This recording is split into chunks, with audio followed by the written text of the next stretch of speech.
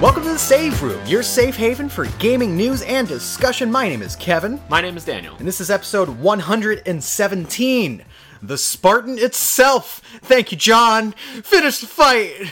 I don't get that reference. His Halo thing? handle is Spartan 117. Oh. Yeah, 117. He's John 117. Yeah. Have you never played a Halo? I've never played a Halo campaign, no, because everybody knows that gamers are in for the multiplayer haul. They don't care about single-player stuff. Okay, well, some gamers are into the extended universe through the novels, including The Fall of Reach, where we learn that Master Chief's suit was particularly designed for combat situations, for deep space cold. And what else? And for jacking him off. Yeah, we make it 2.5 episodes before this gets referenced again and again, so... Correct. I think we were doing good. It was what, like 2 weeks without incident?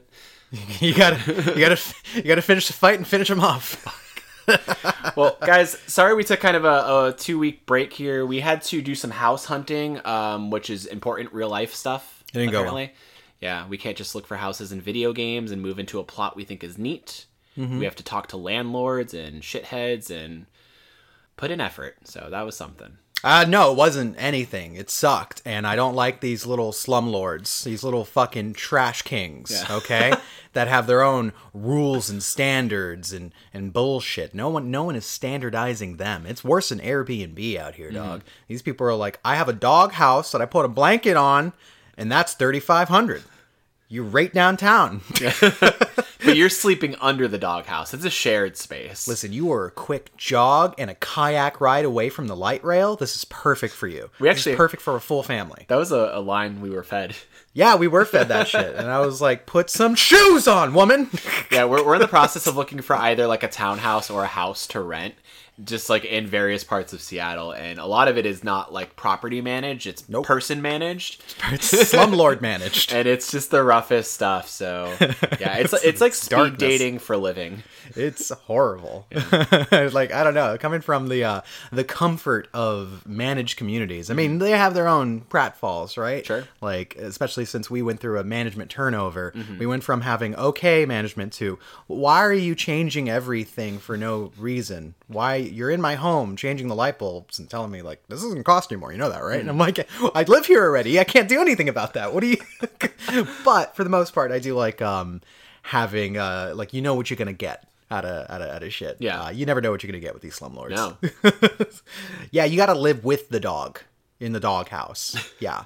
So like technically like 3 feet are yours. But the bill split is 50-50. The dog has its own lease agreement, its own bill agreement, so it's true, absolutely. He's reliable. But he works nights. Yeah. Well, yeah, that's what we've been up to. That's why we've been absent. We're gonna kind of get in here with a quick, hot and heavy episode. We got to get in under an hour and a half. One of the earliest recordings we've had in Save Room history, huh? It's 10:48 a.m. right now. Wow. Yeah, I'm not here for this. I got places to be, dog. Yeah. Okay, I got to go see some dino bones today.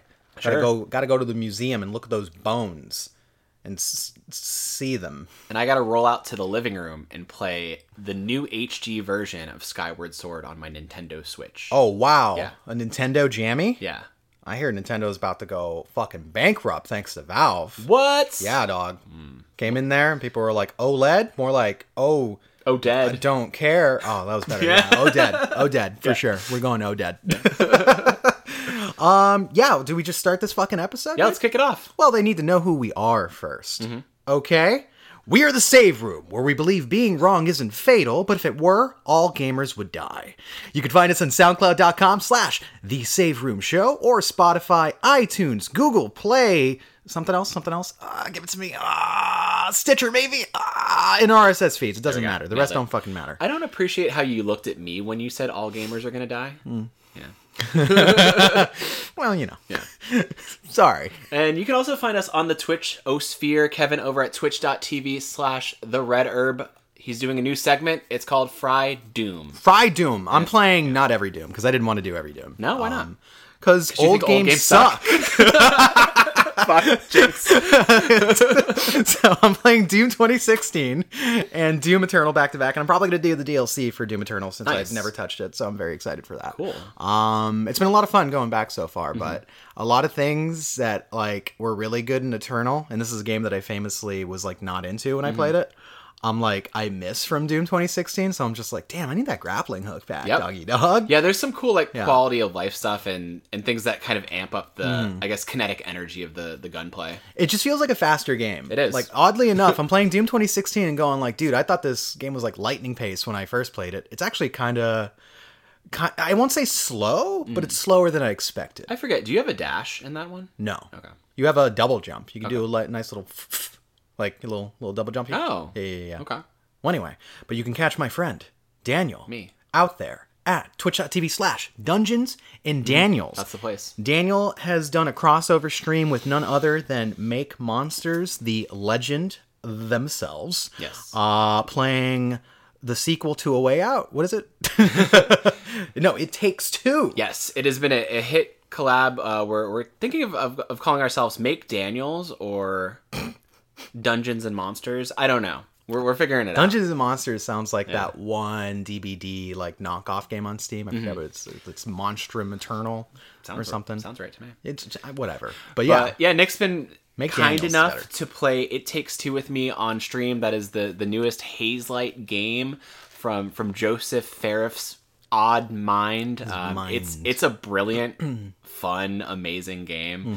I love just how creative it is. Like, I don't think I've seen a game so creative in its gameplay elements and story and platforming in a very long time like this, and it's just a joy. Like, every time I'm playing it with Nick, like we've done 2 sessions so far, I'm just like smiling because I'm just like, this is neat and this is neat. I haven't played a Hazelight game before. I didn't play A Way Out, so I literally don't smile anymore, but I really like that game.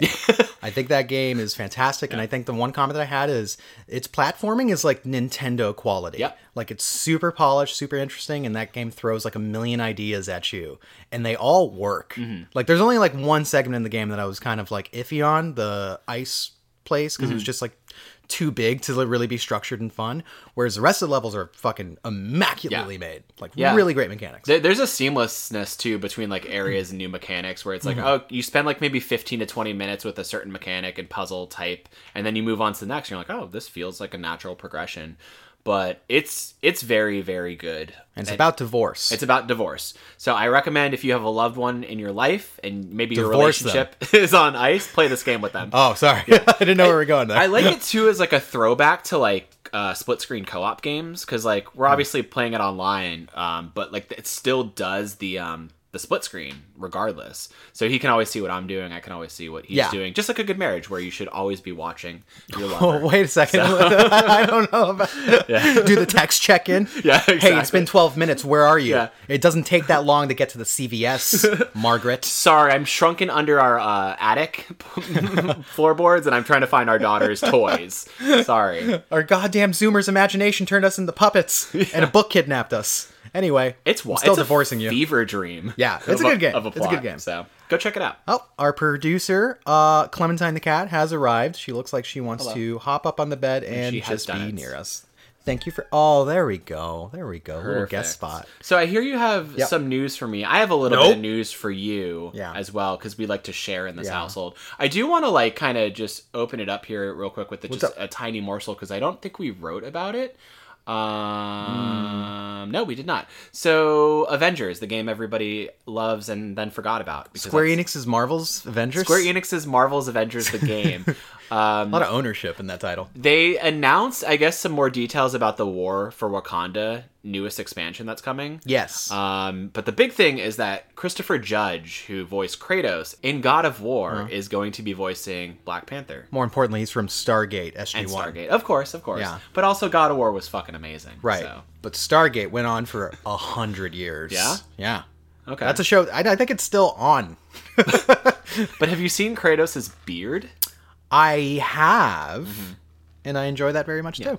So that's cool. I think that's great casting. Yeah. It sounds like they're they're putting a bit of substance into this because I hear like Suri's going to be in it and a few other Black Panther characters as well. Yeah. So that's cool. It's supposed to be like 21 additional hours of content. No. They confirmed no. Oh, did they? That was a yeah, I actually read into that.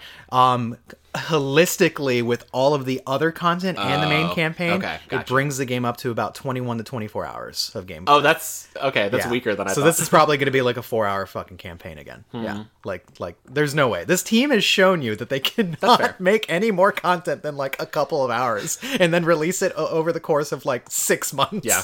It's fair. Listen, like, game development is hard. It's not always about going on vacation and shooting guns, Kevin. So got him with that one. You did get me with that. I'm sorry, you're shooting guns? QA testers were out here fucking typing keyboards for hours, you cuck.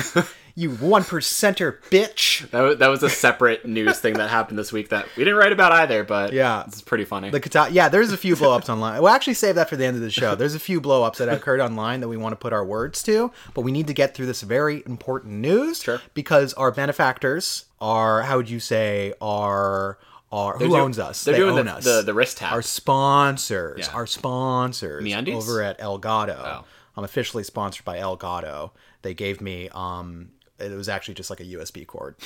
But Elgato, good shit. You're a fucking cuck if you don't stream with Elgato. Sorry, they didn't really give me voice lines today. Yeah. Anyway, I got a few items on here. The first one. Number 1 on here. Reverse has been delayed again. Sure. Okay.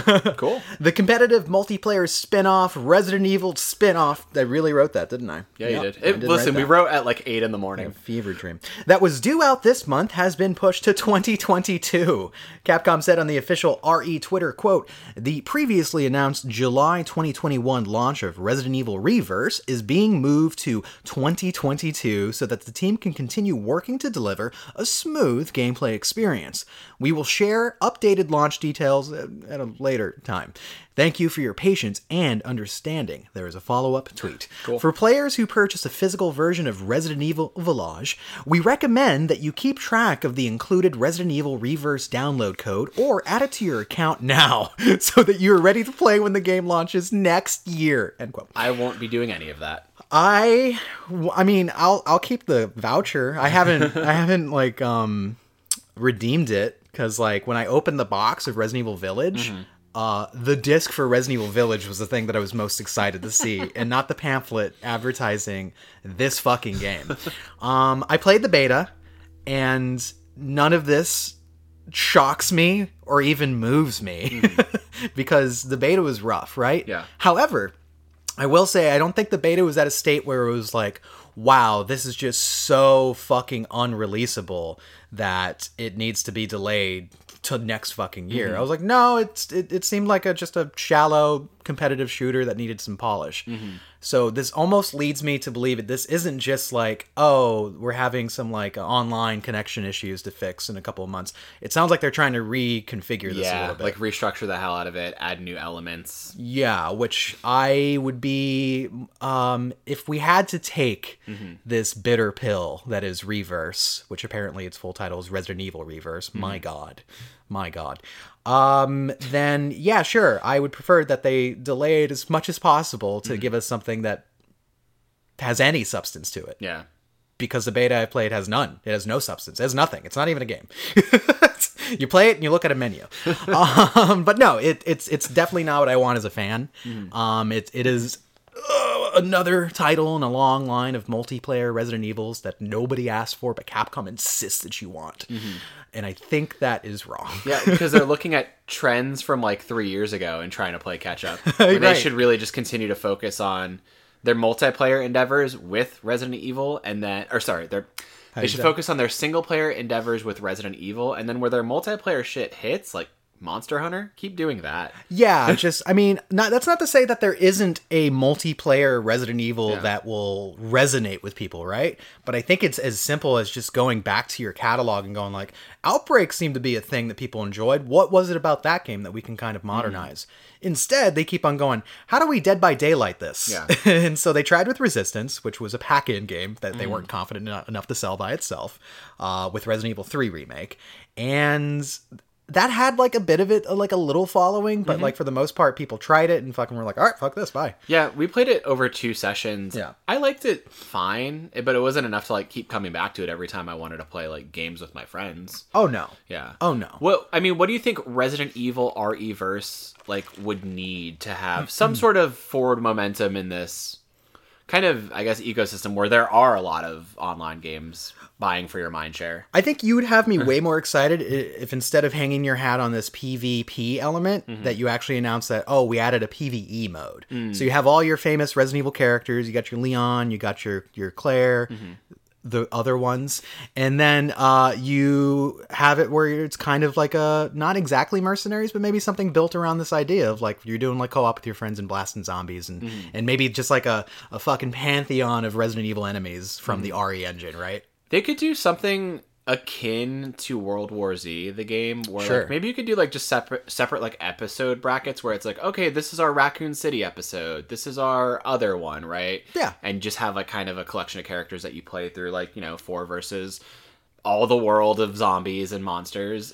Granted, that game is a bit more fast-paced, but I think you could maybe do like a tighter Resident Evil type experience around that idea. Maybe that, or maybe just like simply just go with arenas like they did in Mercenaries Pass. That seems like the easiest thing to do with this game because it's built out to be like you're stuck in an arena with other players. Yeah. I don't see them building it out to something like World War Z, especially for something that's fucking free. Yeah. Like, but it could be cool if they ever like wanted to do something like that, because you even have like puzzles in the game that could work in a co-op fashion where it's, I mean, we've seen other games do it, right? We've seen 6 do it. Yeah, I mean, that's what Outbreak was back in the day, which is like we threw in 4 players into an environment where we don't necessarily force you to be in the same room. You can go explore, find puzzles, different parts, and you can see even on the screen like, oh, somebody picked up like the key to this door we need, so let's reconvene, right? So that, I think there's something there to play with. Sure. And it's fucking weird that Capcom like just refuses to like look that way. They're like, no, it's got to be streamable. Yeah, it's got to be fucking Dead by Daylight. And I'm just like, homies, the best you're gonna get, you already did. You just threw some characters into Dead by Daylight. That's all the gas you need for that entity, right? I don't know how much money you're recouping on that. Probably not like a lot for licensing, but it's obvious they can't figure out their own version of that. So like, stop. Just stop. Yeah, that's a fair point. So before we jump into this next news bit here, still staying in the pantheon of Resident Evil, I want to know, as a fan, what did you think of Resident Evil Infinite Darkness? Oh, it fucking sucked. Yeah, that was a waste of time. So it was 4 episodes, but it was basically like a 2-hour movie altogether. It would only excite people that like seeing these characters regardless of the context and regardless of the quality of the story that they're a part of. Like if you're like, I'm really big on Leon and it makes me want to, Jill my Bill or whatever it is. Jill my Bill? Yeah, Jill my Bill. And and I love Claire and she's wearing glasses and this cute. erection is cobblestone now, then awesome, it's for you. But if you want a story that's even mildly engaging, no, this is not it. It's fucking trash. I think it's actually worse than some of the CG movies. Wow. Because like at least those were just like got to a point of like such over the topness that it was just fun. It's fucking fun, right? One of them had like a crazy like gun kata sequence. Yeah. How long was that sequence? Like 4 minutes long? It was 4 minutes of Chris Redfield dodging fucking like point blank bullet headshots by like he's fucking like I think he used his like eyelashes to flick away a bullet or something. It was amazing. It was amazing. But like that's stupid. This one tried to get itself like it was self-serious. Oh, those are the worst. It had like this political undertone, and I do mean like not like identity politics or anything that the gamers hate. I literally mean most of it takes place in the White House or involves the U.S. government, and it's really fucking boring for Resident Evil. I'm sorry, it is. You're fine with pharmaceutical companies that want to fucking like make bioweapons. That's enough conspiracy for me. Yeah. Now you got to turn it into this like weird like the advisor for the president's trying to fuck over America thing. Like fuck that. It's boring. The thing is, like, wherever there's a game with Leon S. Kennedy, the president's there. He's hanging out. Because they're best fucking friends. Best friends. That's right. Yeah, we even see Ashley Graham in like a photo. Yeah. In a photo. That's it. That's our reference. Another weird part is that it's the actors from RE2 remake, Leon and Claire, like those actors reprising the roles, but like this interpretation of Leon is definitely not like from remake. Yeah. He and funny enough, it takes place after part 4. And he's nothing like how he is in Part 4. He's more like what he is in RE6, which is like very stoic and always like a goddamn invincible superhero. So it's all kind of boring. Yeah. So hard non-recommend. Okay. A hard fuck off on that. Everyone got mad about the live action Resident Evil Netflix series that has, I forget his name is Wesker. Lance Reddick. Lance Reddick as Wesker. I think that's actually going to be good. I have a feeling that that's going to be enjoyable and fans are going to hate it for very obvious racist reasons. Yeah. Oh, yeah. I mean, that was immediately apparent where it's like, oh, Lance Reddick could never play Wesker because he's not, fucking Hitler's, what do I want to say, eugenics pride and joy. Like, he's not a blonde hair, blue eyes, like... Yeah, that was like the entire... thing, and it's like, it doesn't matter. I've never seen people fight harder for having eugenics in their pop culture, so weird. like in my life. Gamers pick such weird hills to really die weird. and fight on. For sure. Fuck. Yeah. Well, anyway, moving on from that bullshit. I got a number 2 on here, and it's actually 2 parts, so it's a 2-parter here. So there's a part 1 and then there's a -2. Yeah. Okay. And this is going to follow suit with it. And these are going to be considered the Final Fantasy flybys. Uh-huh. So number 1 on here is regarding the hit, I guess, series we could call it, Final Fantasy X, which was the first Final Fantasy entry to even really have a series within itself. I've been saying X for years. Yeah. Okay, well, I can call it X. So Tetsuya Belt on Belts Nomura confirms plot for FFX3 is in the works. What the fuck? And that's Final Fantasy X-3. Okay, Yeah, gotcha. In a recent interview between Nomura, Final Fantasy X director Motomu Toriyama, and Japanese gaming magazine Famitsu, which was then translated by RPG Site because of course, Nomura reignited fan hopes for a third entry in the in the Final Fantasy X series to follow up on the fated love story of Yuna and Tidus. Nomura gave us a morsel stating that, quote, if we are able to make 10-3, we somehow have a synopsis written by Final Fantasy X writer Kazushi Nojima. I can't fuck. We found it in a bathroom stall. And that it's sleeping right now. But the plot itself does exist. And then separately, Toriyama similarly expressed interest, but noted a particular challenge that could push development years out, stating that, quote, the probability is not 0, but we are not in a phase where we could talk about it unless we have finished producing Final Fantasy VII Remake, end quote. The last entry, Final Fantasy X-2, came out nearly 18 years ago, in 2003, and followed Yuna and her band of Gullwings as they chased dress spheres, sang pop songs, and tried to discover what happened to Tidus after the events of Final Fantasy X. Right. At this point, after 18 years, what's a few more years, Kevin, of waiting in the name of love? I think we could wait a few more years. I think we could wait a few more years, years, yeah. I've been waiting for love my whole life. Yes, that's true. So, I mean, this is not particularly something I was, fiending for.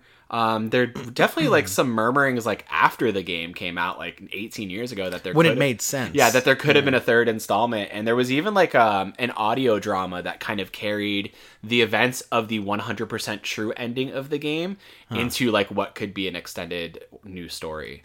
So weird. Yeah. There's a there's a fan site that's up. I'm gonna look it up real quick. I forgot the name of it, but it basically chronicles all the latest updates regarding Final Fantasy X-3, and it's been around for fucking almost a decade. People are sick. Yeah, it's pretty nuts. I don't even really know if I have to ask you if this speaks to you because I don't think it does. I would be interested to understand what direction they would go, mechanically for this game. Yeah. Is it gonna be a direct continuation where it's yeah, baby, it's back to turn-based, which I don't think is gonna fly for what Square Enix has been doing with mainline Final Fantasy in the last, fucking 12 years, to be honest with you. So, I'm interested to see, so do they go this approach where, hey, this is a sequel, but it plays 7 Remake. Potentially. Right? And I think that would be super exciting. You'd get me in it, even if none of it made sense to me, which it won't, because I refuse to go back and play X2. Yeah. And I have a vague recollection of how 10 went. My dad's bad. I'm dead, maybe. That's it. That's fucking it. Yeah. So I have So I pretty much understand the story through and through. The thing about these spin-off entries, and we could even track against 10 and 10-2, right, is that 10 was turn-based in traditional sense. It had a spirit grid for leveling. 10-2 was very different in its combat system. And then even the series of the Final Fantasy 13 trilogy, each game to game, played differently. Right. Like, drastically. So I wouldn't be surprised if they flipped up the gameplay a little bit here. I mean, my curiosity would be like, what would they do with the story, really? I know, like... So, I mean, where we leave off with Yuna and the whole cast is, like, they're in a state of eternal calm after, like, they got rid of Sin, right? And it's kind of like this new world reestablishing itself. And the true ending of the game is, like, I think the Spirits of the Faith bring Titus back to life and reunite them. So you could do another game where it's, like, Titus and Yuna. And they even showed some concept art of Titus looking like his dad, like with the red bandana and everything. Oh, wow. Yeah, so there's like concept art that's floating around for it, but it's just like, I'm kind of with you where it's like, I want it to play a bit more modern. And you could have a lot of fun with that because, like, I mean, we've even seen it with 7 Remake, right? Where it's like, yeah, sure, Yuna's a summoner, but you could have her do some very graceful, like, magic-based attacks like Aerith did. Right. Aerith was a lot of fun. Yeah. Surprising amount of fun. And I typically don't like being, like, spellcaster characters and stuff like that, right? But, yeah, I could see that. I could see this working. I don't see it happening. No.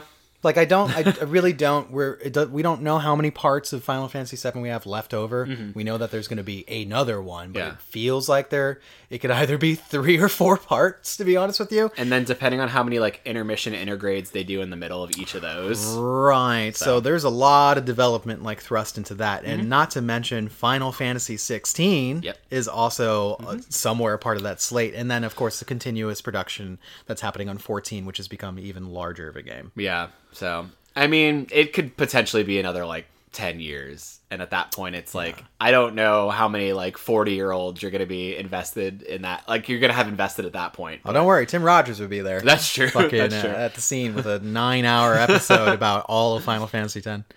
But you mentioned Final Fantasy XIV, which is the second bit on here, and I'm going to dub this one Final Fantasy XIV: A Realm Sold Out. Oh, so earlier this good, week, players on Reddit and Reset Era noticed that the digital edition of Final Fantasy XIV Complete Edition, a bundle that includes the base game alongside its expansions, wasn't purchasable on the proprietary store of its publisher. Currently, any hopeful Warriors of Light are unable to buy a PC or PlayStation 4 download code for the game on the Square Enix site.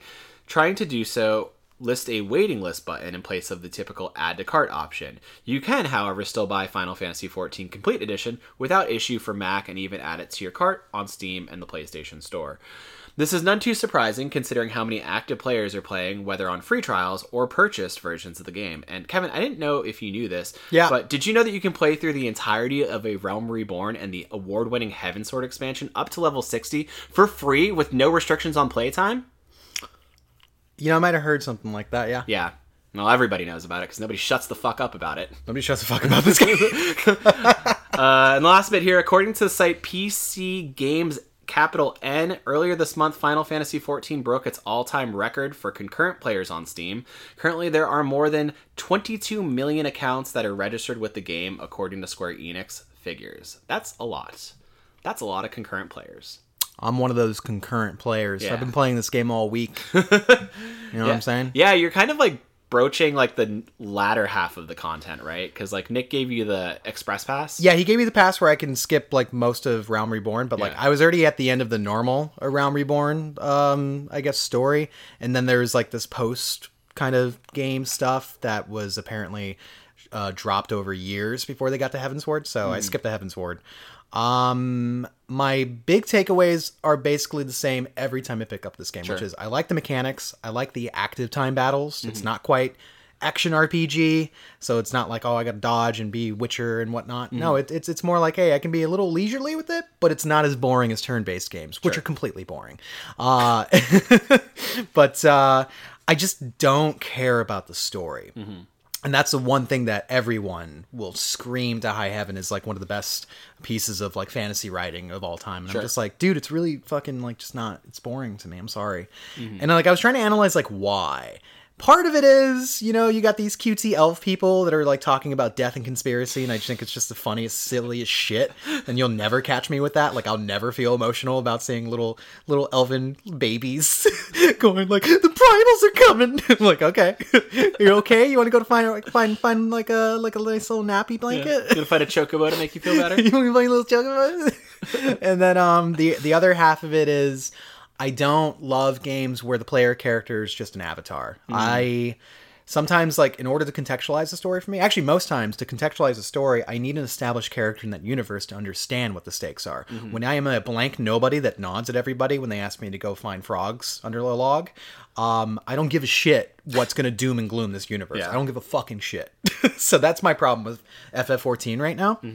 Which is not hell, even like, you know, look at 15, right? Which doesn't have a very good story. I still had investment because I like those characters. Well, that's always the core thing of a Final Fantasy game, right? Yeah. It's your party. It's the characters that you get to know, even as the vessel of like the main protagonist, whoever it is, and then the relationships that kind of build around that. And that's always been the strongest part.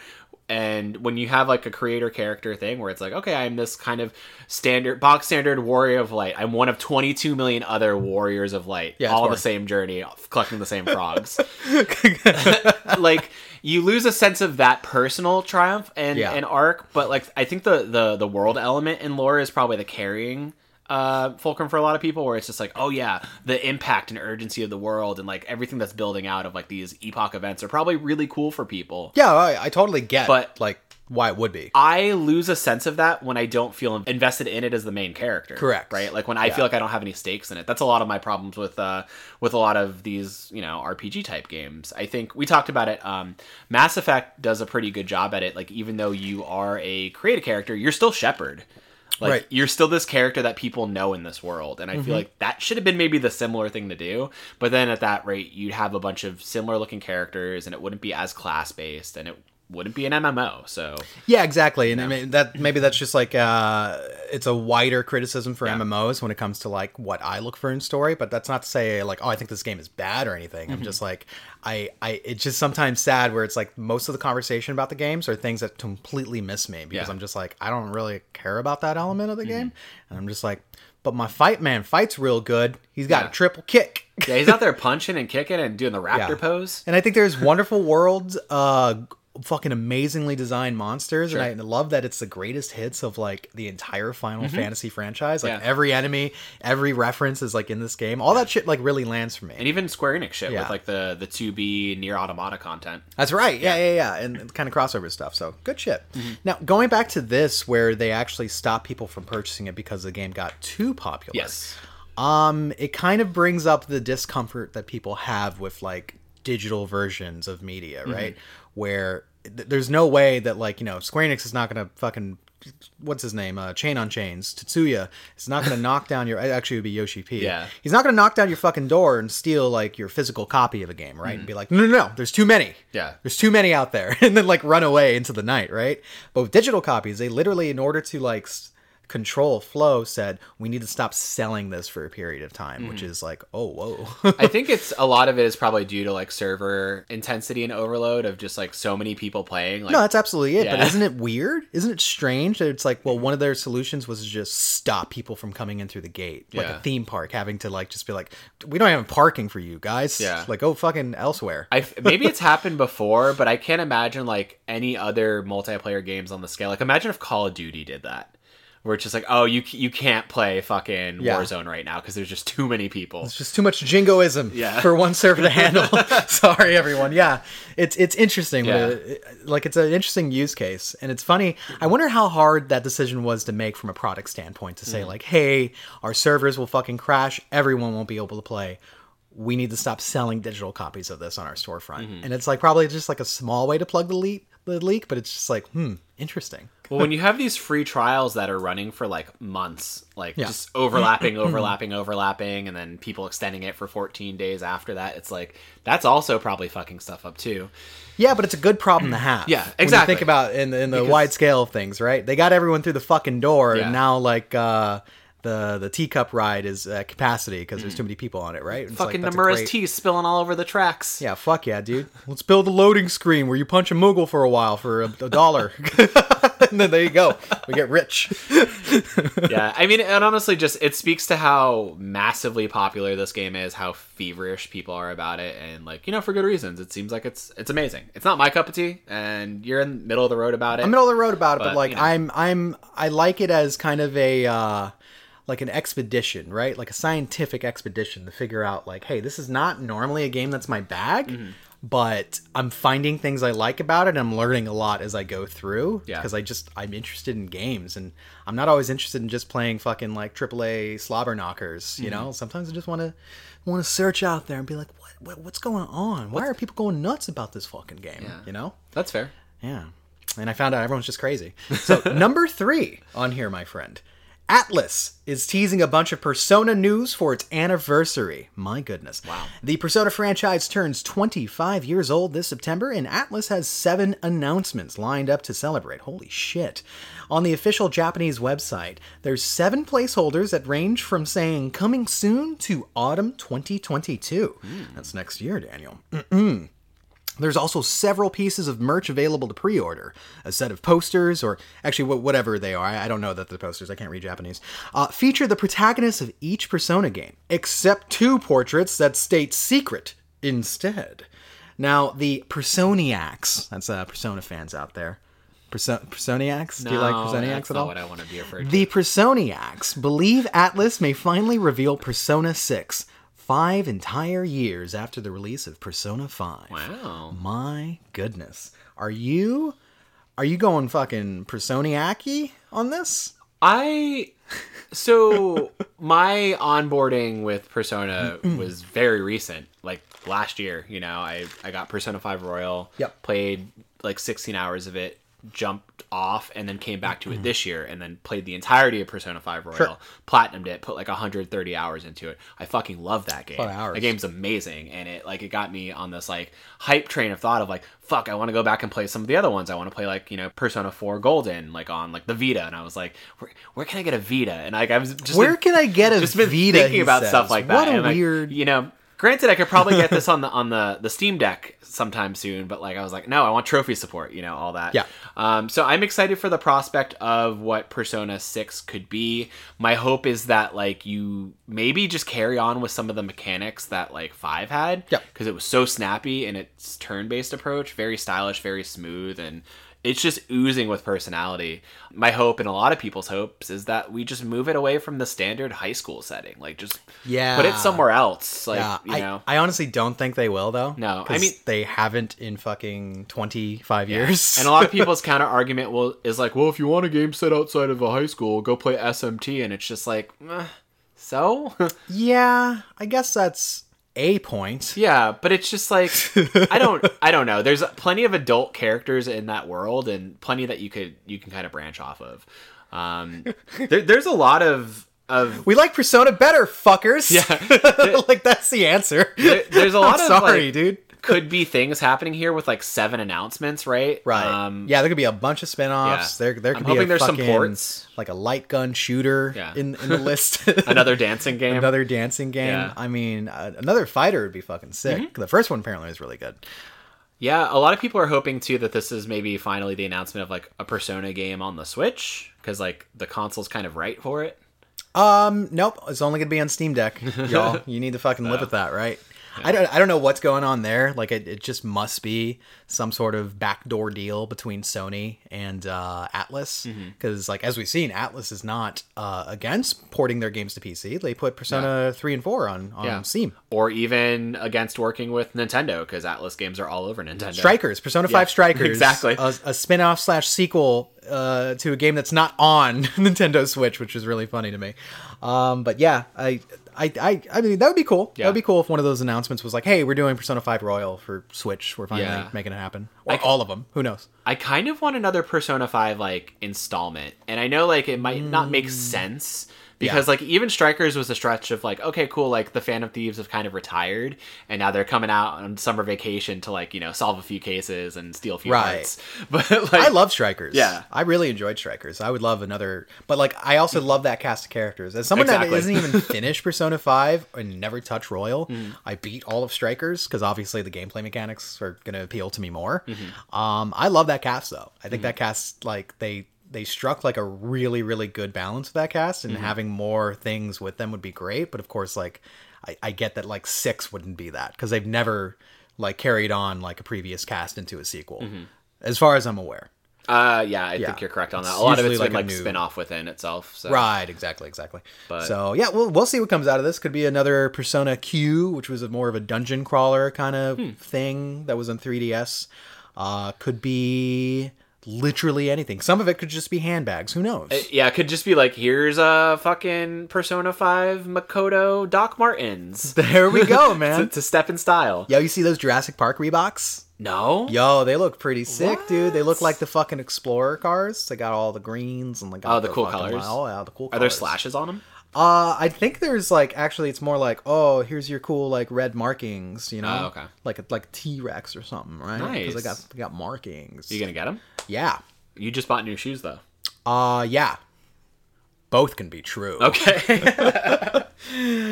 I got a number 4 on here. We've been saying Steam Deck the entire episode, and yet I buried the lead here. It's a sex act. Number 4, the Steam Deck.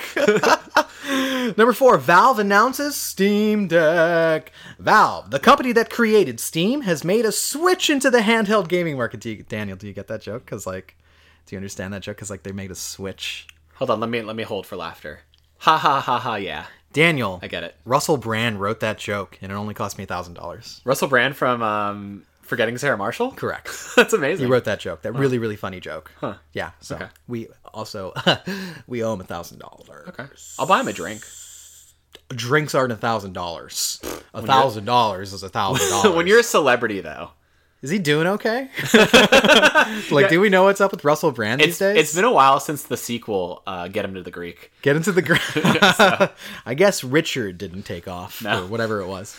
Anyway, the Steam Deck is more akin to a portable PC and runs on Steam OS. However, Valve has said you can launch other digital marketplaces on the handheld. Perhaps the Epic Game Store if you're an Epic Gamer? Perhaps. Okay, Russell Brand didn't write that joke. You can even replace SteamOS with Windows, demonstrating your solidarity with Bill Gates. He's having a tough time with this divorce, so anything you can do for the boy. Now, this is really small on my phone. I did put a picture in this Word doc, but here's our pricing schema for this. The first model that you can get has 64 gigabytes. You can get that for $399. Okay, we're already pricier than a Switch. Even more than the OLED, my friend. Now, is there anything else about that? It's got something. What is an eMMC? I know nothing about it. It's like that sort of like internal microchip. That's the internal microchip? Yeah. Okay. So the $529 one, this is the middle option, gives you actually 256 gigabytes and then an NVMe SSD. So there is a solid state drive on this. Am I reading that? Is that NVIDIA? Maybe. Yeah. Is that what this stands for? Hold on a second. Yeah, and you just want to click on some stuff for a while? I'm going to just Google NVMe SSD. I was watching a video with the GameSpot crew, and they were like talking about this, and people were trashing them in comments for not actually like doing their research first. And here we are. I literally just put pricing into a Word doc. That's all I know about this thing. Oh no! So fuck off.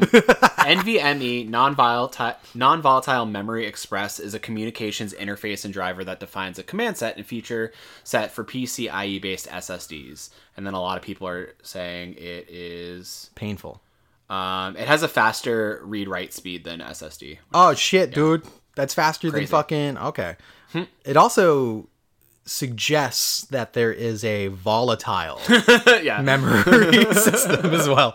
Anyway, the final model that we have on here has 512 gigabytes and the same non-volatile memory SSD for 649 bones. We've already far excelled the price of next-gen consoles, by the way. Not by much, but still by a pretty wide margin. This apparently has the fastest storage. It has premium anti-glare etch glass. It's got an exclusive carrying case. Oh my god. Exclusive Steam community profile bundle, so you can tell people, I'm a Steam boy. I'm a Steam boy. Now, the hybrid PC thing houses a 7-inch 1280 by 800 resolution screen capable of a 60 hertz refresh rate. Wow. Okay, actually most people's phones have a better resolution on that, but they're not playing Death Stranding on their phones. Now, it's got a bespoke, that's our word, it's got a bespoke AMD APU with a 4-core 8-thread PU paired with This is IGN talking, by the way. I had to rip it straight from their article. 8 RDNA1 compute units for GPU and 16 gigabytes of LPDDR5 RAM. Wow. If any of that means anything to you, Godspeed. Your life is much harder. Some of it than means others. something to me as somebody who started to study for their CompTIA A+ certification, which Wow. is like about hardware and software. Really just love letters in tech, huh? It's a lot of letters and a lot of memorization. Just sacrifice words for letters next to each other. But that LPDDR5, ram it right into me, buddy. Right on, buddy. Now I have 16 gigabytes of RAM on my little gaming laptop, so this bitch ain't bad. You can hook the device up to your monitor, plug in a mouse and keyboard. Actually, there is a dock. Remember, I was like, "There's no dock, Dan." There's a dock. There's a dock that allows you to hook into monitors. Okay, cool. Yeah.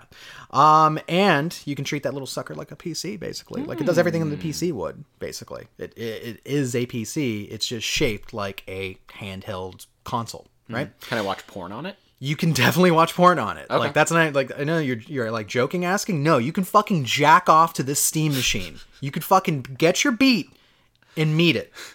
Wait. The Steam Deck will begin shipping in December 2021, but not all who pre-order are expected to get it then.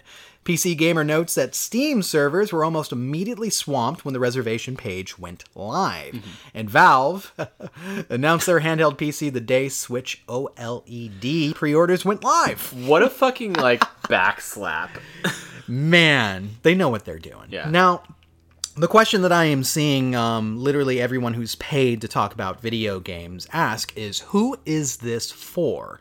And I did cursory research on this by just doing the one thing that you shouldn't do, which is look at YouTube comments and Reddit. And it seems like there's a larger demographic than some people would anticipate for something that does have prohibitive costs for a handheld. If you were really looking at the handheld market, this is the most expensive handheld. Easily. Fucking, I won't say ever, because I think N-Gage tried to come out at $1,000. But yeah, it's pretty expensive, right? But you're also getting a feature replete console. It has numerous ports and USB things, and Valve's going to come out with their own proprietary dock or something for you to even plug more fucking things into it. Mm-hmm. The videos that they were showing, because IGN got the exclusive on this shit, was that two people were plugged in fight sticks, genuine bona fide fight sticks, and were playing Guilty Gear Strive on this little thing. Shit. You could do what you want with this bitch. The fact that you can wipe away an OS. There is so much flexibility that if you are the type of person to be like, I don't like just out-of-box shit, I like my Android to my Apple, this is an interesting prospect. Yeah. Now, of course, I think it speaks to people that already have a PC. And maybe that's why people are going who is this actually for? Is this supposed to get people into PC gaming? And I would argue that it is actually one of the cheaper methods of getting into PC, if you go for the 400 model, but at the same time, with that amount of space, you ain't playing Death Stranding. You ain't downloading fucking Dead by Daylight and all the rest of these huge games, right? So you almost have to go for a higher tier model, which already starts to put it in that bougie boutique price bracket for tech, which Valve always swims in those waters, right? So who do you think this is for, right? I mean, this might be for somebody like me, honestly, where granted, the handheld market for me is a thing where I own two separate handheld consoles, right? The 3DS and the Switch, which you still I play. Have your 3DS? Yeah, it's there somewhere. Cool. Yeah, it's a Super Smash Brothers edition. I'm not gonna let that go. Yeah, who would? Much like I'm not gonna let Sakurai go ever.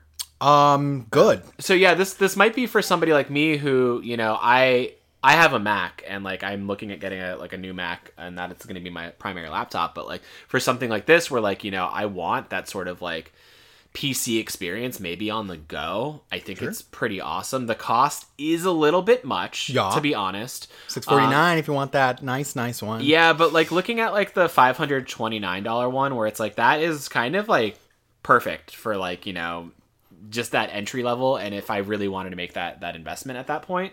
But again, it is the cost of a console at that point. So I'd want to make sure that I really wanted to play all those games, right? And that it was a must-have situation for me. I think my pecking order in terms of want right now is I want an Xbox Series S first, but this is really cool. And then all the onboard features in terms of memory, CPU, GPU, capabilities. I wonder if it's gonna have like dual booting, which is like where you can actually like flip between OSs, or if you're gonna have to do like a complete wipe to run one or the other.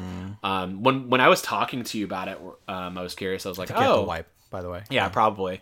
I was like, oh, what OS is it running off of? And you're like, oh, it's SteamOS. And I was like, I didn't even know that was a fucking thing. Yeah, it's like a custom OS. Yeah. And they built it out to be more like interface friendly, because this motherfucker has a touch screen. Yeah. And it also has touch pads that serve as basically mouse trackpads. Yeah. Which is interesting. So it's got some cool like on-device, in-device features already. And the fact that I asked you this too. I was like, is it going to be like cloud-based? And you're like, no, it's all like native on the it's native console. So like that's there's a lot of attractive prospects about this. Right.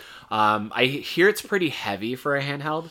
Yeah. Where it's like I think 1.5 pounds like heavier than the Switch. Well, I mean, the more money I spend on something, the heavier I want it to be. That's true. You know what I'm saying? But yeah, I think it's it sounds pretty cool. Like, and I'm glad to see people able to get pre-orders for it. But then on the flip side, there's already like the Scalpers. The scalper kind of correlation going on. So, what do you feel about this for yourself? Do you think this is something that you would be interested? I'm mildly interested, but I think one big factor that just like makes sure that I'm not getting it right now is that I just bought a pretty strong gaming laptop. Yeah. So, and that I'm not much of a handheld gamer, right? So like I never use my Switch basically. I'm at the point where I basically never use it. Like this new Zelda coming out is probably the first time that, you know, I gotta fight the fucking daddy long legs all over the dock just to dig it out, right? I mean, it took me like 50 minutes to set that thing up last night because I was missing like cables and shit. I'm like, where is everything? Yeah, so like I can stay my hand because the value prop isn't quite there for me. Not to say that there isn't a value proposition for this. It isn't there for me just because I already got a pretty strong laptop that lets me play all these PC games. Yeah, now, if I didn't have that, it'd be a different situation. Yeah. And I think you're going to get way more of a premiere experience on your laptop versus this thing. I mean, yeah, potentially, right? And then, but like, I understand it. Like, I think some people are like, who is this for? This isn't going to kill the Switch. Of course, it's not going to disrupt the Switch, right? That's not the point. Because Nintendo has, I don't think it's the point, right? And then somebody could argue, then why get in the handheld gaming at all? And I'm just like, they're just expanding their business into another direction. That it's like they're not making that money at all today. Now they're making that money tomorrow. Yeah. And that's literally all the causation they need. Well, the thing about Steam is like it doesn't really need to exist on a console because it is its own platform that could be played anywhere, right? At this point. Sure. So they already have kind of a business model for that in terms of like people putting their games up and licensing and all this other stuff. Yeah. So for them to be like, okay, well, we already have a home on PCs. Why not get into the handheld market? It makes sense. Yeah, I mean, why not? They're broadening. I mean, they tried to do the home console thing that everyone forgot about instantly with the Steam boxes. Yeah. Oh, I forgot about that. And then the Steam controller was kind of met with like mixed results. I think PC players like really liked it, and then other people were like, "This doesn't feel as good as my Xbox controller or whatnot." Yeah. But this is interesting.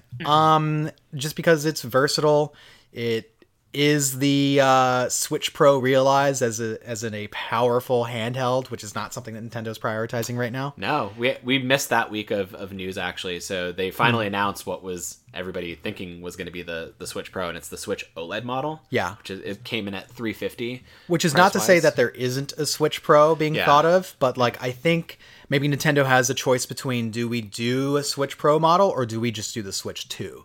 And like how do we market that and how do we pivot that, right? I think is like probably the consideration, especially since those fucking microchips are pretty hard to get right now. Yeah, semiconductors. That's kind of the big thing in terms of like manufacturing and production. Right, which I mean, I wouldn't be surprised if we get another iterative model where it's like it's the OLED but brighter, and then or OLED XL, and then we move on to another console generation. The OLED like could be cool for somebody who doesn't have a Switch at this point, right? Like, sure.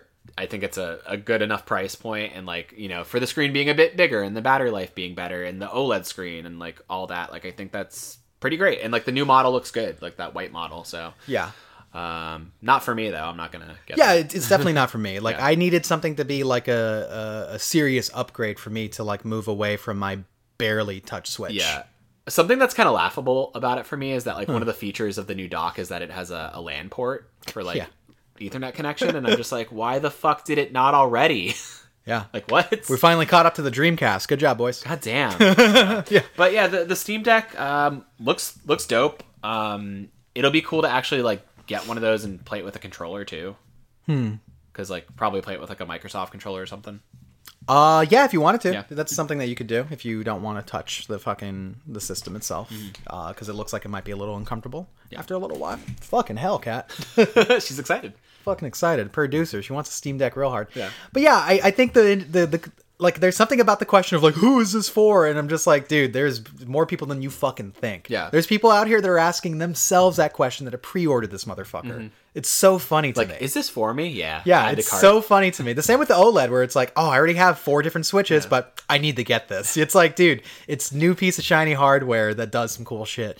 That's going to find an audience despite what you think about anyone's buying habits or what's going on. Yeah. Like, I think this is going to be more successful than previous things we've seen from Valve into their, like, it's going to be way more successful than the fucking Steam boxes. Right? What's crazy to me with this prospect too is day one, you have one of the biggest libraries in gaming available in terms of like AA, AAA indie support. Like there's such a library that comes with Steam as is, so it's like fuck. Think about the fact that all of these games are going to be way cheaper than you would have to pay, let's say, on the Switch. Indie games coming to the Switch suddenly jump up to $30 to $40 when you can get them for like fucking $3 online. It's just a Switch tax, man. So if you're the kind of person where it's like, yeah, dude, I have all these indie games and I love indie games, but, you know, I want them on the go. Looks like you found a better alternative to the Switch, honestly. So yeah, interesting. I think they're going to do well. I want to see this one. I anticipate that there's going to be a lot of launch woes just because, like, when you get into the world of PC, things aren't as tight knit. They're not like, well, I won't say well kept, but like there could just be a lot of issues, right? Especially when we're talking about like the components and shit of this thing. So when it comes out, people are like, yep, my fucking screen is dead and stuff like that. So I hope that Valve is set up to support that, you know, because they haven't really had to get into the manufacturing market up until now, right? I mean, yeah, sure, with they've had dalliances like the Steam controller and dalliances, whatever the fuck the Steam box was, right? But yeah, we'll see if they can step up to the game. I mean, they are one of the richest fucking game companies, that's true, ever. So yeah, I'm sure Gabe Newell is looking at this with dollars in his eyes. I got a last thing on here, my friend. Sure. One last news item, and this news item makes me sad. Don't cry. Number 5, I've never cried in my life. Number 5, Lost Judgment may be the last judgment thanks to a talent agency. Fucking talent. Wait, what? Agencies. As reported by Nikon Taishu, a business insider who spoke to the publication revealed that Lost Judgment may be the last game in the series, or at least the last game featuring the likeness of Takuya Kimura. That's because the Japanese star, once a member of the boy band SMAP, is managed by a talent agency called Johnny's. Yep, okay. You read that right, with the apostrophe right after the Y. Johnny's. And unlike other agencies, Johnny's does not like the internet. Famously, Johnny's would not allow photos of their talent to be published online, and they've even banned their clients from maintaining social media. Apparently, Johnny's didn't even open a YouTube page until 2018. Sega, on the other hand, advocates for PC and originally wanted Lost Judgment on the platform. There's actually a little finagle where, like, part of the key art when they announced the game showed, like, Steam and such, and they had to, like, remove that shit. Yeah, because of this. Wow. So, but Johnny's is of the mind that they're seceding their ability to protect Kimura's image if the game is released on PC. Thus, the future of this Yakuza spin-off is in peril.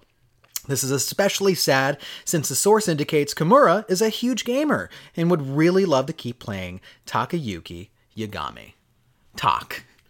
Listen, I get it. We got Cyberpunk last year, and maybe too many instances of gamers like fucking Keanu Reeves in game. Sure. And maybe that's what Johnny is worried about here. Johnny's. Sorry, plural. Yeah. Possessive. Well, not a plural. It's a possessive. It's possessive plural. Could be. Yeah. Maybe there is just a Johnny, and he just goes around and goes like, "That's Johnny's," and that's how they offer. And I get it. Like Kimura is a legend. And SMAP, you know, that was the Menudo of their day. Menudo, yeah. This kind of sucks, though. It does. Just the think that, like, this is going to be the one thing that could kill the Judgment series. Yeah. Just because it's just a difference of, like, I guess, like, franchise opinions and wants for what the series is, and maybe they saw some stuff happening with like Yakuza that they're like, oh no, we don't want that to happen to Kimura.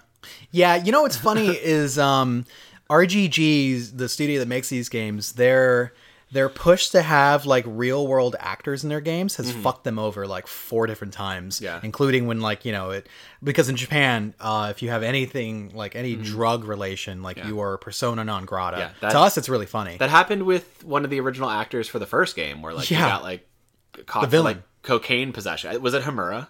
Yes. Yeah. It was the guy that you talked to in prison after a while. Who also played Donald Duck in, I think, the Japanese version of Kingdom Hearts? No, not Donald Duck. He played the Iceman, Olaf. Oh, Olaf. Played Olaf. Okay, yeah. In Kingdom Hearts 3. Right. So... Of course. Yeah. It's, there's a lot of, like, weird kind of, like, I guess, policies and things that would get these people in trouble in Japan that would just not really matter in the States here. Yeah, and it sounds like this talent agency is overly restrictive. Obviously, they're not up on the up with the times. I could understand their concern from a 1986 perspective, but I think the fact that this series, Yakuza, in recent years has been like breakthrough in the US and Western markets, and now this sub-series is also pretty fucking popular.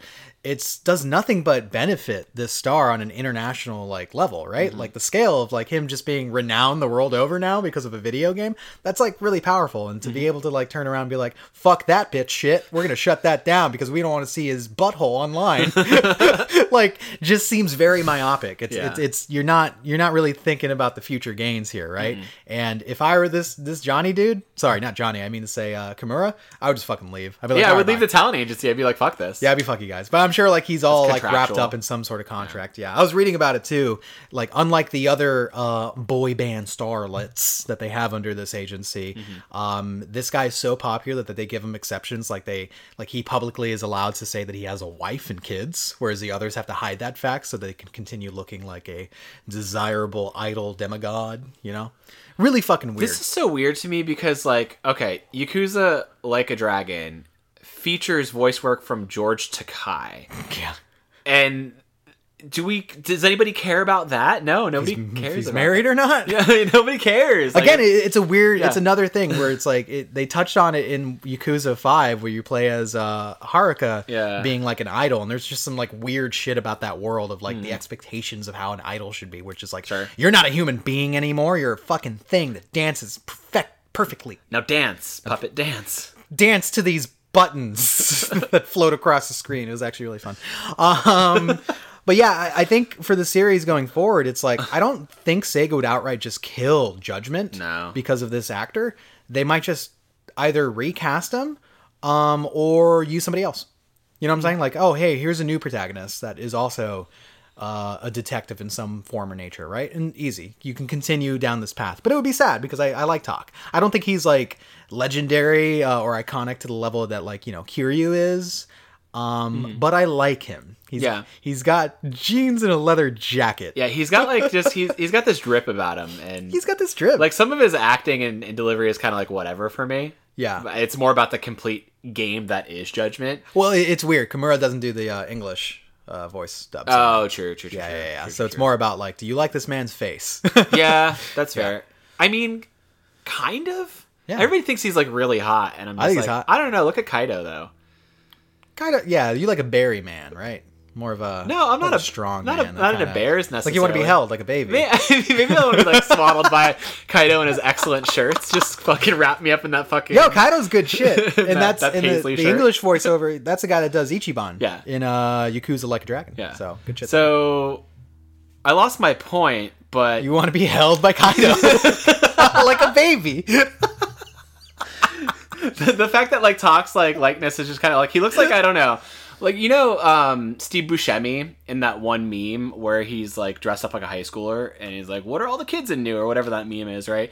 Like, fucking Talk, like, in this leather jacket, in his 40s, hanging out with, like, younger kids and dressing up like that. It's like, I don't know, you look like a cop. You look like a cop. Just, you're, like, undercover cop over here, but I hope that even if this happens, though, that Sega just, like, spins off with it, or, like you said, just kind of uses another, you know, actor for likeness there, because, like, this series is great. Or at least even pivots and like, oh, maybe the next game will star like Kaido, you know? Maybe. Yeah. Could be something, but I hope that this stupid reason isn't what stops a wonderful series from continuing on. Yeah. But yeah, I'm really looking forward to Lost Judgment. Same. Like, I think it comes out the same day as Death Stranding Director's Cut. And Hideo even said Director's Cut is a stupid thing to call this because, like, I didn't cut any content. And I was like, yeah, that's what I was fucking saying on the last famous episode of The Save Room.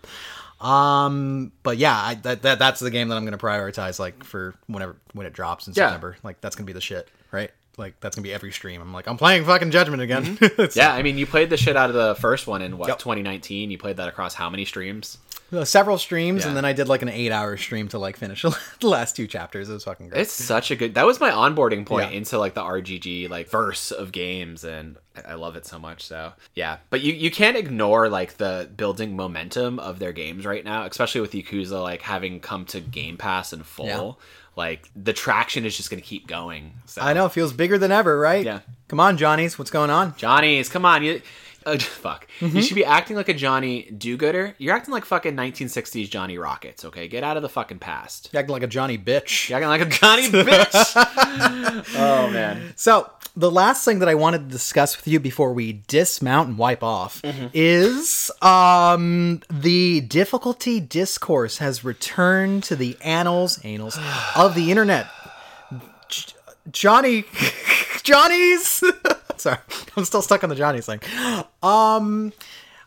Tell me again, what was the instigation of this? So there were 2 separate things, because like I feel like you and I were talking about this like in the living room the other day, and you were talking about like Hideteki Miyazaki saying stuff about like Dark Souls and accessibility, and like how Elden Ring is going to be a bit more accessible.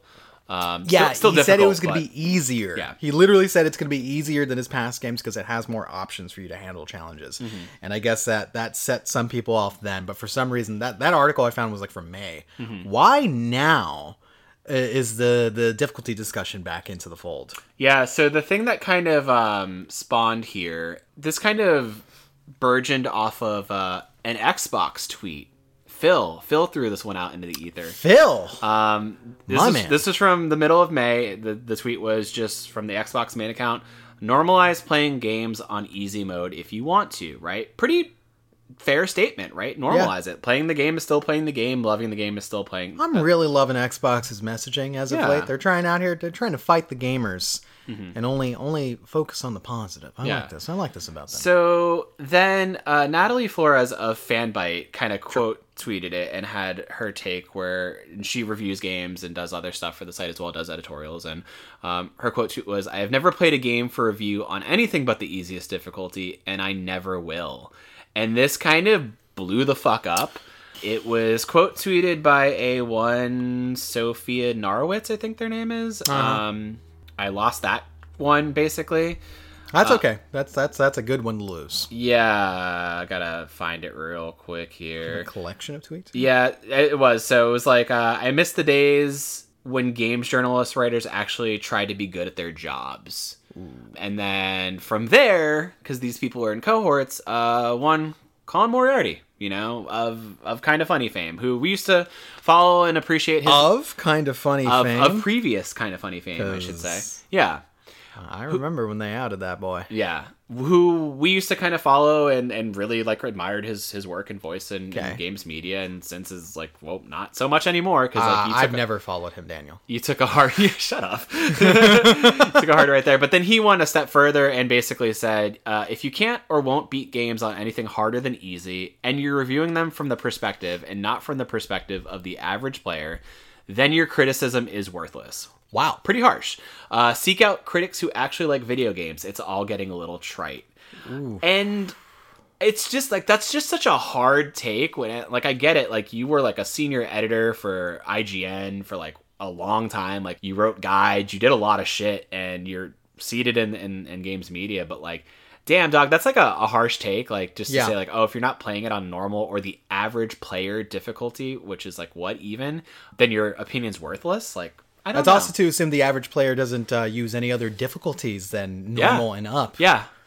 That's a big assumption there, guy. Yeah. So this kind of like then created a fucking twister clusterfuck of people just dogpiling on Natalie for, you know, having this opinion and coming at her because she's like not a real gamer, and then the whole just mind swell of like people just being like, oh yeah, if you play games on easy, like, and you're a reviewer, like you shouldn't be a reviewer because that's not honest. And if you do review a game on easy or whatever difficulty, you should disclose it. So that's being honest with your fucking reader base and this and that. And I'm just like, it just became so much noise after a while and so much just like volatile hate for just the sake of it. Why? Just because somebody had a hard stance.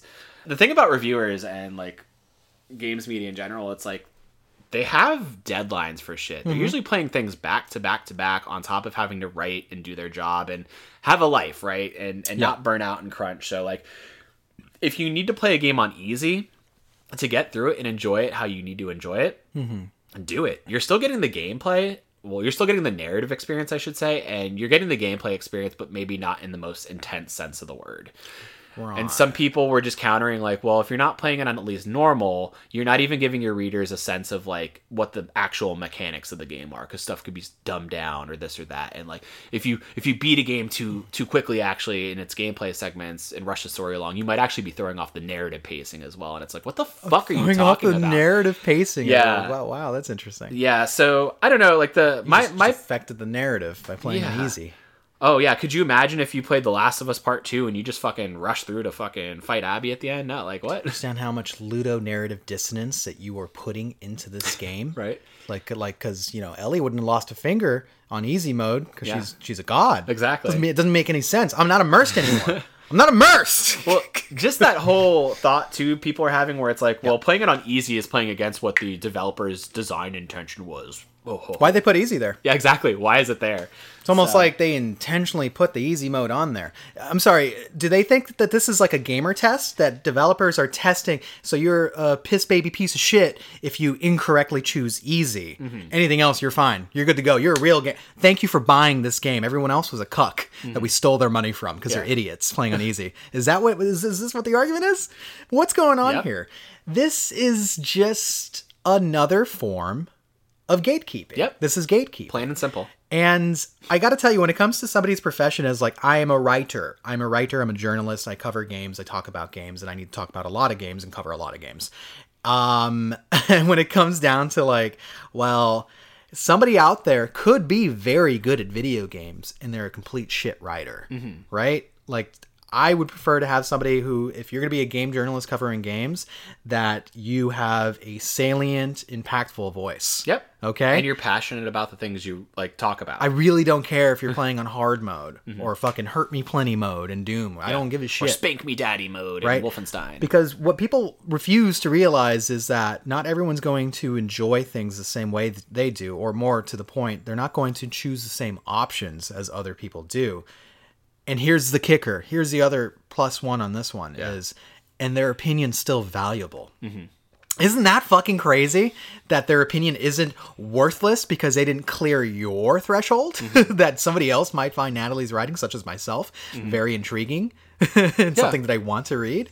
Yeah, it's just insane. And Colin Moriarty, what a very funny entity. Yes, I enjoyed his presence on Kind of Funny, although he was very much misaligned with the rest of the gang there. Always kind of saw that. He was also he was always the rain cloud of the group, right? And then when he had his little blow up on International Women's Day because he decided to defend a tweet that he thought was innocuous, when people were like, well, it could be innocuous in a silo, but think about when you're tweeting it, right? Yeah. And this is Colin's act, which is to say, well, I'm technically right about what I'm saying, as in, I didn't, like, this is an innocuous tweet, or I didn't send a horde of my followers after anybody. He's technically right when he says, I did not instigate them. But here's the thing. That's almost like putting on the blinders to the fact that if I quote tweet somebody going, I'm going to shit in your mouth, the save roommates aren't going to fucking like show up in 15,000 like droves and fucking comment like all like, yeah, open up. you got pussy out there and be like, spread them. Right. Well, he might. Yeah. But if Colin fucking puts somebody on blast like this, his platform is much larger, and the funniest, most fucking like, how do you not understand this is worse, was that somebody else had like a tweet going like, yo, we need to talk about how every time fucking Colin puts somebody on blast, like it ends up being like really harmful. And a bunch of people from his crowd came in and were saying, he didn't send us here, he didn't send us here, he didn't send us here, he didn't send us here, he didn't send us here. And I'm just like, that's fucking worse, you gaggle of morons. You're supposed to be the smartest fans in the world, aren't you? And you can't tell when you become a mob like a bunch of fucking cuck lemmings across the ocean. That is something he always says about Last Stand Media and Sacred Symbols fans, that he has the most discerning, intelligent fans. Really? Yeah, he says that a lot. And it's just like, it's like you said, like you could say, hey, I didn't send these people here, but the fact that you quote tweeted, had her handle, had her picture, had her everything present in that, and then did a dunk, makes her a target. Correct. And then it doesn't help that Sophia Narwitz is a fucking hate monger and just does the things they do, where it's like, yeah, I'm gonna just, it's on the level that the quartering is, where it's like, yeah, we're gonna do like weird targeted harassment campaigns, but then back away when people say, oh, you're coming for these people, you're doing like, I didn't do anything at all. And it's like, the fucking Manson defense. You're a fucking shit stirrer is what you are. So yeah, we got here because of you. So don't try and back away when people come to your front yard on it. And it's like, just, God damn it. I get it. This man's entire existence has turned into this tension game of him defending himself against every corner of the internet is how he lives, right? Yeah. That's how he, and I will agree, there aren't like, the mass majority of like games media has turned on him like a fucking dime. And I'll say it, that a majority of it is justified, some of it isn't, but like also you're not some harmful shit. You're not helping yourself by perpetuating harmful shit and being the sort of person you are. And that, you know, somebody whose work I respected, and like when he started Sacred Symbols, which is his PlayStation podcast, I listen pretty regularly, and I don't anymore because I'm just like, I don't agree with you anymore. We're not aligned. You know, I could respect who you were, but like I just can't maybe support your content moving forward because I don't stand for this sort of shit. It sucks. It's in poor taste. And it just created this whole cyclical conversation about gatekeeping and accessibility. And it also pushes the discourse back to where it's always been. There was no progress in the conversation at all, which is the worst part. It's like, it was just noise for the sake of noise. Yeah. Like, it just doesn't... that overall is just like a stupid fucking thing where it's just like, yeah, you're just gatekeeping people. That's what it is. But it's weird to have somebody that has such a platform go like, well, here's the qualifiers for doing your job well.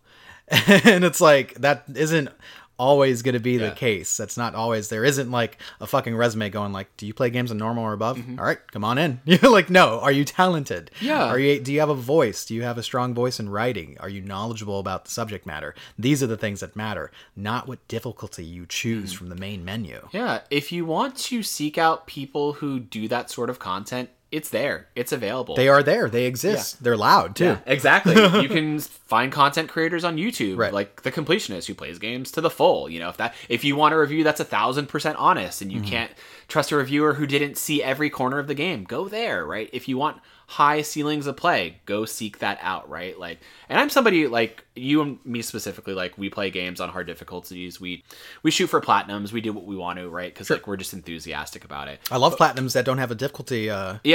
Oh yeah, for sure. That's like one of my favorite things because it's like it makes it fun. It makes it accessible, and that should be the point of gaming. At the end of the day, it's one of the biggest fucking mediums right now. 2020 just boosted it even harder, you know, with people being stuck at home and having nothing to do. And it's just like, we need to stop this fucking like 1990s gatekeeping bullshit, because gatekeeping is small dick energy, right? Like, this should be just a fun, inclusive space for everybody. And if you don't agree with somebody's work, go find somebody else's work to agree with. Don't put somebody on blast for just tweeting what they do, right? Yep. She's not a villain. She just plays games on easy. Well, that's the thing. That's always been like the relationship of the quote-unquote gamers and games media. Yeah. This versus relationship, because most people in the gamers bucket believe that they can do games media's jobs better. They also have this romanticized idea of what that job entails, which is, I just get to play video games all day and talk about it? That's fucking great, dude. And it's like, there's a lot more that goes into Natalie's job than you think, and not all of it involves sitting down and playing video games. Yeah. And some of it, actually, a lot of it involves constantly having to be online and develop a thick skin to shitheads like you. Correct. And that shouldn't have to be a part of the job either. Like, that sucks, but it is, you know? Yeah. Yeah, and it doesn't help when you have people that were a part of the industry and decided to back away from the industry, and then also decide that, well, I make money off of it, so I'm going to continue being in this industry. Setting these arbitrary rules as if, like, you should all operate like me. It's the same fucking mentality as people getting mad at others for playing games on easier difficulties. You should be playing it the way I'm playing it because I'm playing it right. That is patently nonsense. And there you go. Who's to say who is playing a game right? Like, what a weird hill to build and die on. It's a pretty easy, like, argument, right? Where it's like, all right, if you're not playing it like me, then you're wrong. If you think I'm wrong, then you're not playing it the way the developer intended. And then, like, that's an easier thing where it's like, well, the developer's not going to go out of their way to fucking, like, slash Craig on their mentions, right? Unless, you know, I like Xbox coming out there going, like, we're going to continue fucking pushing back on this discourse until it improves. Yeah, they even said something like this week where it's like, oh, they quote retweeted that initial May tweet and just saying, hey, just one more time louder for the people in the back, because it's just like, playing games on easy is still playing games. Like, just fucking end of discussion. It's ridiculous, and you like to think some of this conversation is siloed in, like, you know, some communities or others, but it's everywhere, right? Like, we see it a bunch with the Soulsborne community, especially when it comes to accessibility in games, and it's like, oh yeah, having an easy mode or an accessibility option mode would just break the game and invalidate the experience and go against the developer's will, and it's like, but accessibility is a wide swath from, hey, we're going to make text sizes bigger, to we're going to make it so instead of having to smash a button to do an action, you can hold it. Like, it's not just making a game easy, right? It's a whole bunch of different things. When it breaks down to it, it's more about presenting more options. Yeah, for your players. Because at the end of the day, it's true. Not all video games are built for everyone in an audience. Sure. But they are available to everyone in that audience. So from a developer standpoint, it only makes sense to say, well, I want to get more of that audience. I don't want to gatekeep. In fact, I want to go back to I've said this quote before, but this is from Hidetaka Miyazaki, the father of the Soulsborne, Souls-like genre. This was actually an interview that he did with, who was it? From a long time ago. Is that a cat? You're a cat, I know. Clementine says, accessibility in gaming. This was an interview from Metro UK done all the way back in 2012, and his quote was this: "I personally want my games to be described as satisfying rather than difficult. As a matter of fact, I am aiming at giving players a sense of accomplishment in the use of difficulty." He also went on to say, having said that, however, it is true that Dark Souls is rather difficult and a number of people may hesitate to play. This fact is really sad to me, and I am thinking about whether I should prepare another difficulty that everyone can complete, or carefully send all gamers the messages behind our difficult games. So he also said, if the number of easy games, this was back in 2012, if the number of easy games is increasing nowadays, I guess it is because difficulty is not related to interesting and worthwhile game elements in many games among players. That's your father of pain. You listen to your father. You listen. Goddamn listen. But then you probably had people back then and since then probably like taking that whole thing out of context and gatekeeping Miyazaki himself. There's other ways to challenge players. I think so too. Besides upping the HP pool of an enemy and then the amount of damage they do against you.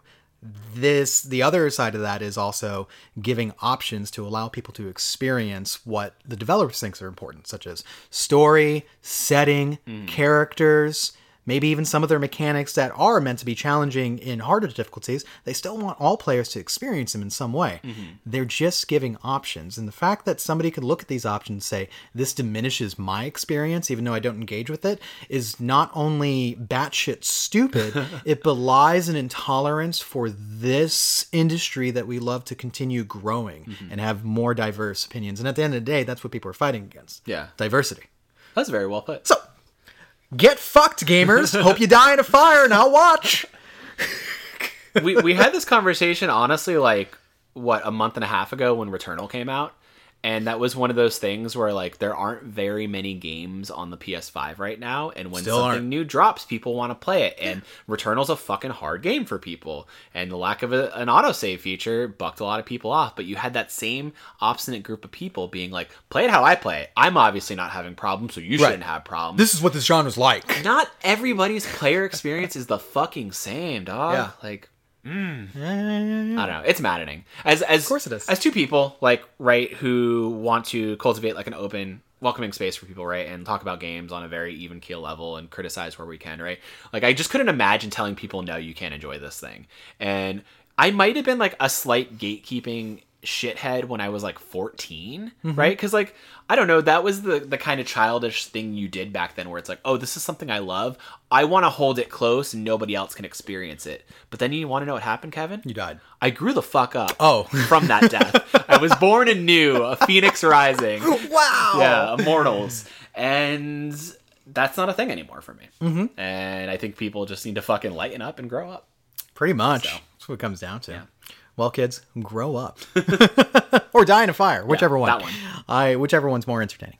But yeah, I think that's about it, my friend. I think so too. We got through another slobber knocker of the save room. And I think we learned how to live, love, and save again. Hell yeah. Yeah. I like that. Yeah. Well, on an ending sticking point, you can find us over on Twitter at Save Room Show, retweeting, quote retweeting all the easy games are great tweets and loving people who love games. We're game lovers. Just game lovers. But not lovers of the gamer. No, sir. That's not right. Well, yeah, we're going to bounce off. We got a fucking Saturday ahead of us. You guys have a great weekend, great week, and remember to save your games. Bye, everybody. Bye.